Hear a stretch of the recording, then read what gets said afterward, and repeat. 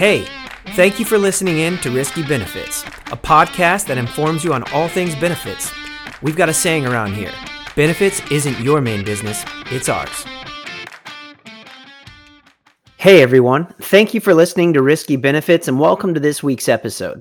Our guest this week is Carol Taylor, the State Legislative Chair for Florida Association of Health Underwriters, also known as FAHU.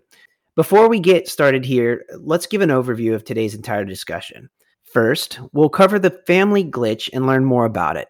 Then, we'll discuss who it impacts, regulatory processes and challenges associated with the proposal, the effect on the employer market and individual markets, to include the proposed timeline associated with the proposal. Let's meet Carol. So, hey, Carol, and thanks for coming on. Why don't we get started with introducing yourself and maybe getting some background on FAHU and what you do for them? So I'm the legislative chair for the Florida Association of Health Underwriters. It is a volunteer role. I have been in this position for 5 years now. I have been local chapter legislative chairs in the past for a few different chapters, not only for Florida, but also a short stint in Virginia, as well as I serve on the Compliance Corner Committee for the National Association of Health Underwriters, and I've actually been on that committee since July of 2013. So I believe I'm the longest standing committee member for that as well. And we, in that role, also stay up on top of all of the national items that come up, which this actually falls underneath. The Florida legislative chair deals more with Florida laws and regulations, where the national, of course, deals with all of the national laws and guidance that's released from the different regulatory agencies there. So well-versed on both sides of the federal versus state, and looking forward to diving into this topic with you. You mentioned you were up in Virginia for a bit. Is that where you're from, or are you from No, Florida? I'm actually a Florida native. Okay. And I worked for an agency in Virginia for a few years. So I did travel up there quite a bit. Pretty country up there, especially up off the Blue Ridge and other spots. So love the mountains, but I'm a Florida girl.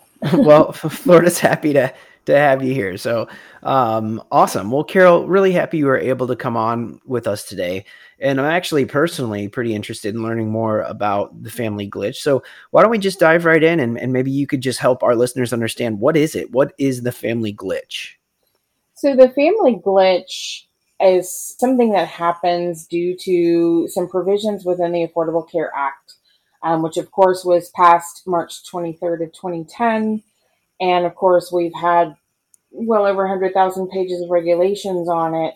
Within the statutory language, it was written in such a way because of Congressional Budget Office scoring, where if an employee and only the employee is offered affordable coverage that meets the requirements under the Affordable Care Act, then none of the family members of that employee would be allowed to access the advanced premium tax credits or the subsidies that are offered on the marketplace. There was one exception basically to the rule on that, and that would be if, let's say, the spouse owned their own business and the taxable income was lower than the adjusted gross, or some of the verbology there. If one of those was lower than the other, then because of, let's say, a business loss on the part of the spouse's company that they owned, that would then enable them to qualify for the advanced premium tax credits. But what this does is it basically, for those getting coverage through the workplace, it made what's known or became to be known as the family glitch, where if the employee is offered coverage, those dependents would not be able to get those advanced premium tax credits for the remainder of the family. So it sounds like what you're saying, Carol, is that if an employee out there is getting they're getting offered health insurance essentially as in association with their job, that the family is no longer, and I say the family because themselves and their spouse, significant, whatever their family situation is, they no longer are available to get the tax credit and or subsidies associated with care. Correct. And it was written into the statute language that way in order to meet the Congressional Budget Office scoring.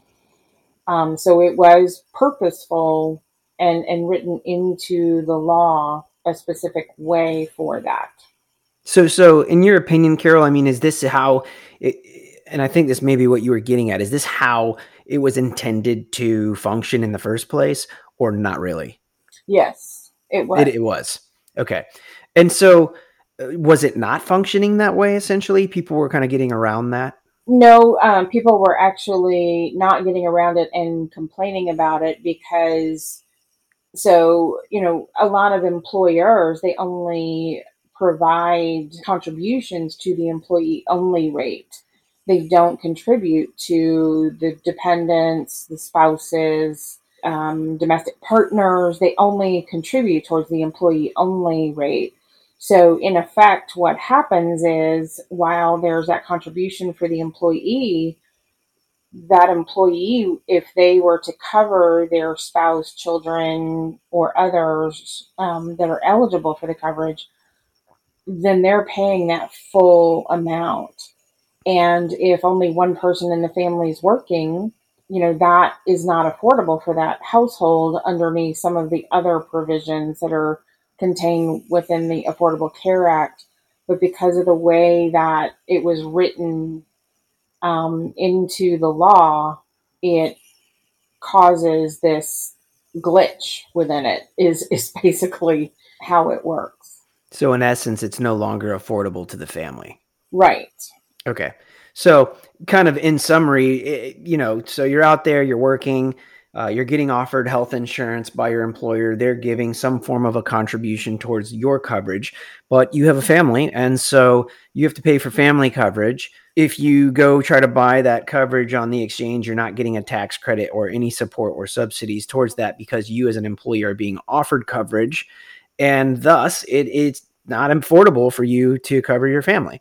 And so this is what we're calling the glitch. Okay, so why is the Biden administration proposing a rule associated with this? There's been a lot of basically outcry from the citizens, and of course it makes headlines, when people are stating that, they're paying large amounts for their coverage. So a lot of it has to do with basically the constituency and the voters basically stating, why is this happening when we don't have an affordable offer of coverage? There's a lot of issues that come into play. So employers were given a safe harbor for the employee offer of coverage, which of course does not include any amounts towards those dependents. And because employers cannot ask, well, what does your wife make? They can't know what your household income is, which is some of the items that are asked when somebody applies for coverage on the marketplace. So there's kind of like these two prongs that you have to go down, one or the other, or a combination of the both. It gets really confusing for a lot of people. So a lot of that confusion, and which caused, quite a bit of outcry on this. So it does affect, a good number of people.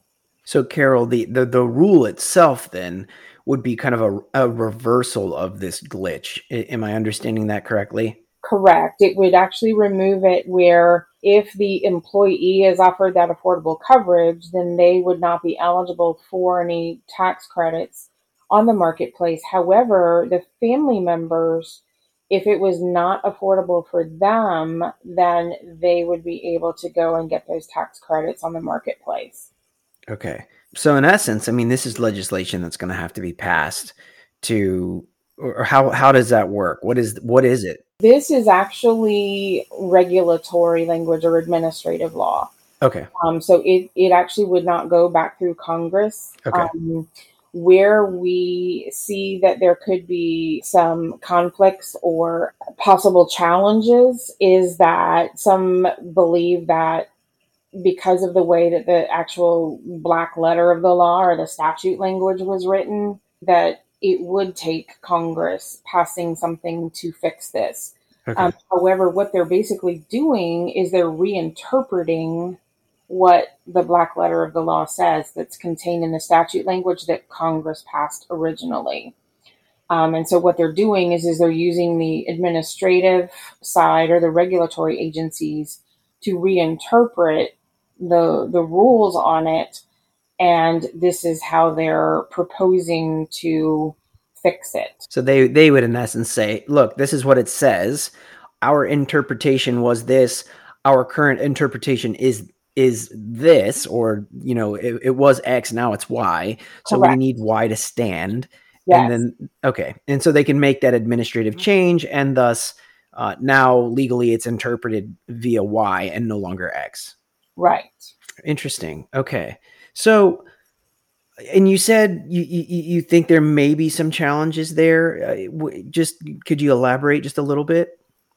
So there could be issues that come up budget-wise because this is going to be something that does affect the budget. So there could be CBO scoring that would somewhat halt some of the process because there is a finite cap on the amount of dollars that are used for the subsidies or the tax credits. And if that's reached, then the amounts start getting lowered for everybody. Or, the people that are making closer to that 400% of federal poverty level, they basically get kicked out of being qualified for any subsidies or tax credits as well. So there's a lot of moving pieces and parts, and, it's not so easy. It's kind of like nailing Jello to a wall, so to speak, in that because there's so many things that go into all of this that it gets, very quagmiry, for lack of a better term, and those amounts could end up getting lowered. Now, there is currently a higher amount that's being allowed for the tax credits, and that was put in as part of some of the budget items. And a lot of that was due to COVID and a lot of the job losses and such. So if they renew that higher level, then this would not become such a problem. However, if that level goes back down to what it was originally at, then this becomes an even larger problem, and it would be, affecting Treasury and other amounts and other laws that are out there. Okay. So just curious, Carol, I mean, as it relates to the employer market, what does this look like in particular for them? So this can cause some issues with employer market, possibly in participation rules that are in each and every state. A lot of those, because if the rest of the family is on the marketplace and getting those tax credits, that may incent that employee to move over to that policy, because most insurance policies, of course, have a cap of 2 or 3 people meeting their deductible. So if you have a family of, let's say, 4, there's mom, dad, 2 kids. Let's say the dad's on the employer policy. Well, he has his deductible to meet there. The spouse and the kids, where they would normally maybe only have 2 deductibles to meet for the family in kind of that worst case scenario. But now they're looking at mom and 2 kids, and they may have to meet 2 deductibles. So it may become more prudent, more cost saving for that employee to waive off of the group coverage and go enroll, even though they're not eligible for a tax credit underneath the proposed rules. It can cause problems with meeting participation levels for the group plan. Some carriers also have a dependent participation, and this could cause issues with that. There's a lot of factors that go into that. It could also affect other items down the road, particularly with an employer's not contributing to that person, then, where is that money going? If it's to buy other things for the business, great. But if not, then we're, looking at potentially additional tax growth to the treasury. So there's a lot of, again, moving pieces and parts in each and every little section of everything. It gets to be a mess. Yeah. So talk to us about how this impacts, I guess, the individual market. Then if we understand, okay, on the employer side, what might happen? What happens on the individual side? So the individual market could see expanded enrollment. It could help drive down the cost of individual plans, in which case it's driving up the cost of employer plans potentially. It's one of those things where there's a lot of unknowns. So we're not 100% sure how it's going to affect because, of course, insurance premium rates are largely driven by the claims dollars that are paid out. So with 80 to 80 or 85% of the claims or the premium dollars being paid out, that's going towards medical care. If somebody that's on the group market and then they flip over to the individual, then that could cause higher rates there. It's a thing of who's migrating or who's not. I was going to say, it seems like adverse selection will happen. The question is, which direction is it going to go? Correct. Exactly.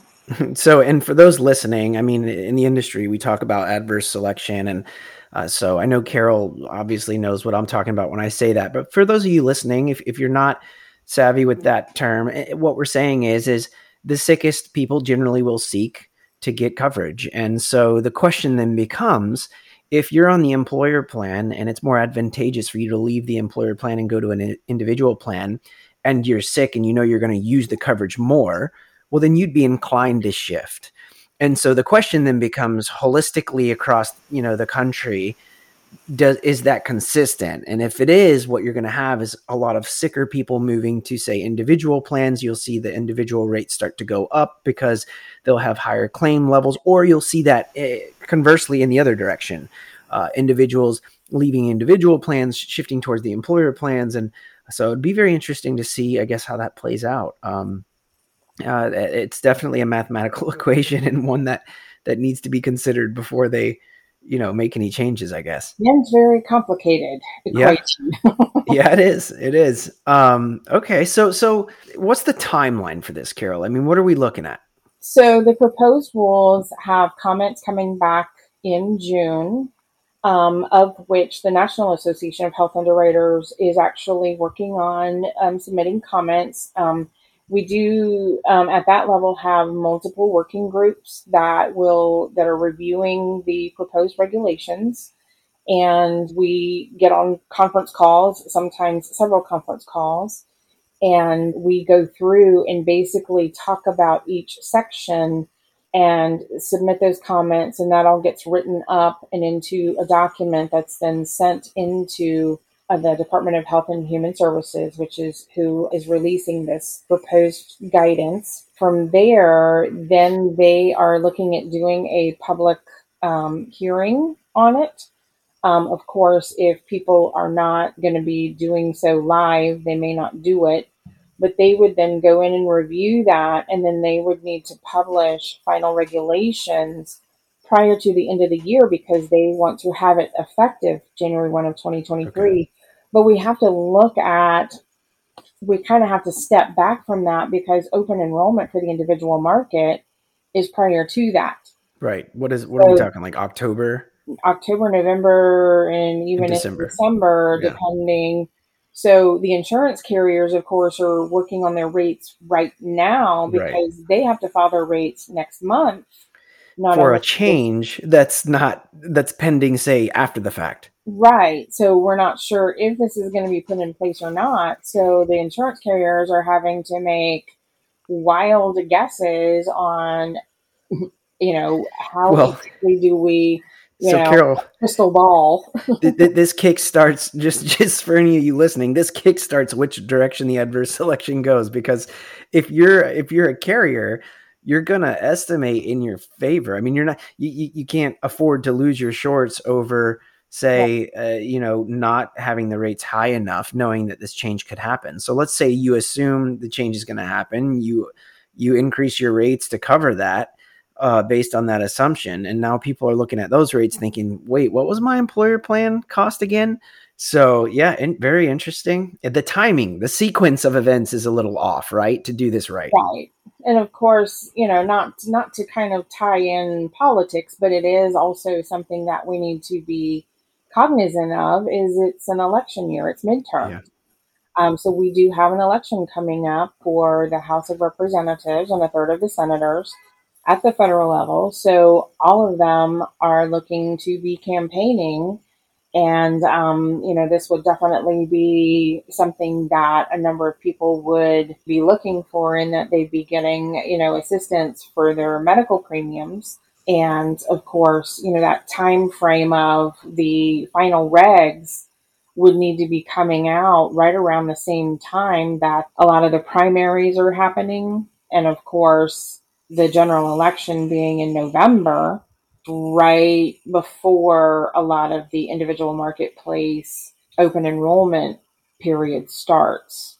So, of course, that would be a big drawing point for campaigns to be, hey, we helped push this along, or, we don't think this is a great idea.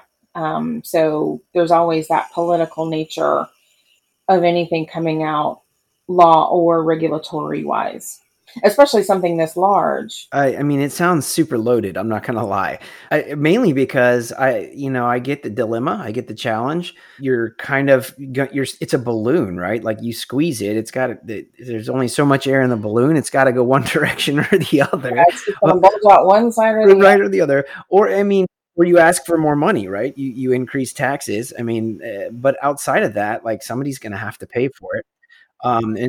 So fundamentally, it sounds like they're trying to figure out, okay, how are we going to pay for this? How are we going to make the changes? B, the carriers are already in the process of creating their rates for this upcoming enrollment season, but the decision may not be effective until after this upcoming enrollment season. So, I mean, it really sounds like an unhealthy timeline to try to resolve the issue, but they've got those people out there, and that's what they're getting after right now, trying to figure out. So, wow, Carol, that is kind of a bombshell, really, to think through. It's a lot of moving pieces and parts. There are potential delays. We do anticipate that there's likely going to be some asks within the proposed comments to push it out a year because of the timeline. It's so tight, for anybody that follows the regulatory process. When they say, oh, we'll get regulations out soon, it could be 2 minutes later. It could be 2 years later. There's actually some of the different laws out there where we've been operating on proposed regulations for over a decade. There's different guidance within different phases. For something this large to be done this quickly is likely not going to be rolled out very well. We also have the issue of, there's going to have to be this dual look at whether or not the employee is eligible for a tax credit or not, whether or not the family is eligible for a tax credit or not. And all of that would have to be done through the marketplace. So they're going to have to do a lot of system changes.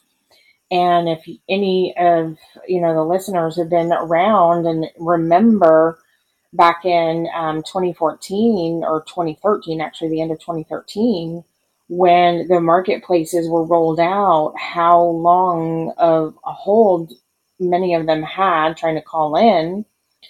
And if they could even get somebody, their computer systems were having issues. Well, this is all going to take programming to, look at all of these new avenues of enrollment. And is that going to cause even larger problems there? We still, to this day, hear people stating that when they call to get, an answer, they may get a very, very wrong answer. And the answer, when this has been posed to the heads of those agencies, or the regulatory agencies, the answer response from them has always been hang up the phone, call back, and hope you get a different representative that knows what they're talking about. That's concerning for sure. Yes. Well, Carol, so I think, wow, I think we understand what the glitch is at this point and kind of what needs to be done. Definitely going to be holding my breath a bit to see how they figure this out. It would make sense. It would seem if they would punt, meaning create the ruling now, come up with all of that. Let the carriers get through this year and then implement it for a 2024. But and I get that people are going to be a bit frustrated, but the reality is, if they want it done right, then there's kind of only one way to do it right and figure out how to do it so that the carriers can actually pay for it. I guess the fear would be that I guess more carriers may bail out and say, hey, we can't do this if this is going to be the requirement. We don't feel like we have what we need. So there's all kinds of unintended consequences that could play out. So what else? Is there anything else you'd like for our listeners to know? I think one of the items that being in the industry for so long and knowing and going out and doing open enrollments with group clients, a lot of people, when they're asked the question, when they call into the marketplace and they're asked the question of, is your offer of coverage affordable? A lot of them state no, because they're looking at it from this amount's coming out of my checkbook. I really can't afford that. They're not looking at it from the technical aspect, and that can actually come back and bite some people later. And this is going to make that process even more so complicated. People just need to understand that there's so many rules in this that they need to be asking more questions, because when you're dealing with the tax credits, that's an IRS function, and getting into an audit situation with the IRS, this is going to make this even more sticky, potentially more devastating, especially if they find out that there is an offer of affordable coverage and you've not been telling the truth and getting these tax credits. It basically, that snowball just gets larger and larger as it rolls downhill. Also, affordability is also something that is applicable to the small group market, but there's no reporting of small groups to the government that's offered. So this could end up getting to be a larger reporting issue for even small groups, because that may expand to them. And it's something where a bill has been proposed for the last several sessions of Congress to have prospective reporting versus retrospective reporting on the part of those applicable large employers or those larger groups, the 50 plus group, where right now everything's done after the fact. It would be so much smoother if something were done prior to that. And of course, the government would have to, update all of their systems to account for some type of that prospective reporting that would actually make a lot of this smoother. So that might be something where if they did that, it would make this so much easier. Oh. Again, lots of moving pieces and parts, but it's all complicated no matter how you look at it. Yeah. Well, Carol, thank you very much. Certainly appreciate getting the update. I'm sure there's a lot of people out there who've been feeling this and they didn't know it was called the glitch, but they knew that they were struggling. And there were many maybe who knew of the glitch. Either way, if you didn't, you do now. And so thank you, Carol, for coming on today. And thanks for the update. Thank you. And if anyone has any questions following up to this or would like to reach out and contact us, please look for our information on our homepage at www.fbmc.com. And remember, you can find us and subscribe on any podcast app.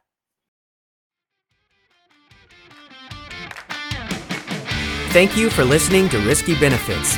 If you're interested in learning more, please visit www.fbmc.com. We hope you'll join us next time on Risky Benefits.